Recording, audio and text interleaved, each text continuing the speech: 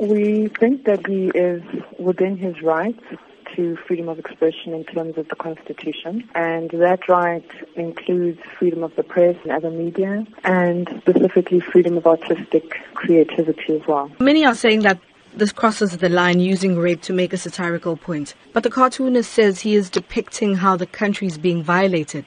But is it a responsible way to do this? So we would look at the limitations to his right to freedom of expression or his right to express himself artistically or creatively in terms of what the limitations are in terms of the freedom of expression clause in the Constitution. So the right to freedom of expression excludes anything that is propaganda for war or any kind of expression that could be seen to incite imminent violence or be advocating hatred based on someone's race or ethnicity, gender, religion, and that also constitutes an incitement to cause harm. You say he's well within his right to post and express himself that way.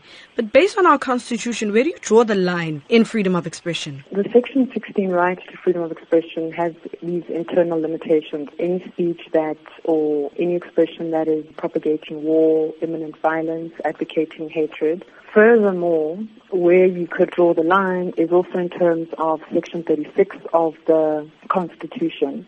And if you're going to limit a particular right, you need to do so in terms of the limitation clause, which indicates that that limitation should be a reasonable and justifiable one. And how do you balance equality and freedom of expression? We would look to what the Constitution says to us in terms of balancing certain rights. So there isn't one that takes precedence over another. So you would have to look at then the general limitations in terms of Section 36 of the Constitution. What are some of the things that people should be mindful of when posting or commenting on social media regarding controversial topics such as these ones? The challenge is that the right to freedom of expression is a constitutionally protected right. So the parameters, if you wanted to draw any, would then be in terms of looking at any depiction or any expression in terms of, is it something that can be said to constitute propaganda for war?